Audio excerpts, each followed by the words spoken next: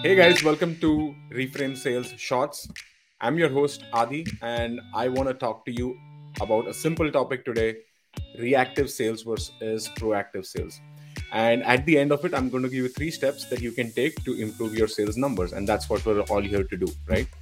So, as a seller, typically, what happens in a day when you log in, you're either going through your CRM, you're going through your emails, you're going through Slack channels, you're going through any other tools that you're using and getting information from there and reacting to it, right?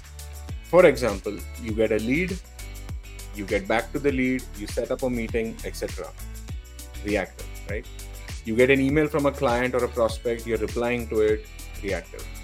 Reactive sales is very critical for meeting your numbers, but it also makes you dependent on the system, right? So for example, if the marketing team fails to submit leads, your sales are going to drop because now you are 100% reliant on reactive sales. So what can you do to achieve better numbers even when your system or your leads are failing, right? Is a concept or a thought process at least called as proactive sales. Now, what I mean by proactive sales is, let's assume you start your day on a Monday, and instead of going through your emails, your CRM, etc., spend 10% or 20% of your time just creating a proactive pipeline for yourself, right? And what qualifies as a proactive pipeline? For example, you can start reaching out to a couple of prospects on LinkedIn that were not part of your lead pool.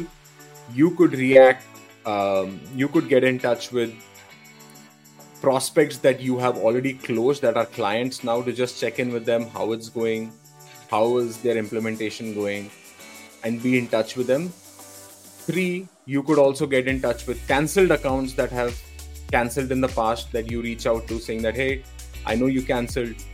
Is there any, how's the new solution working out for you? Do you want to connect again?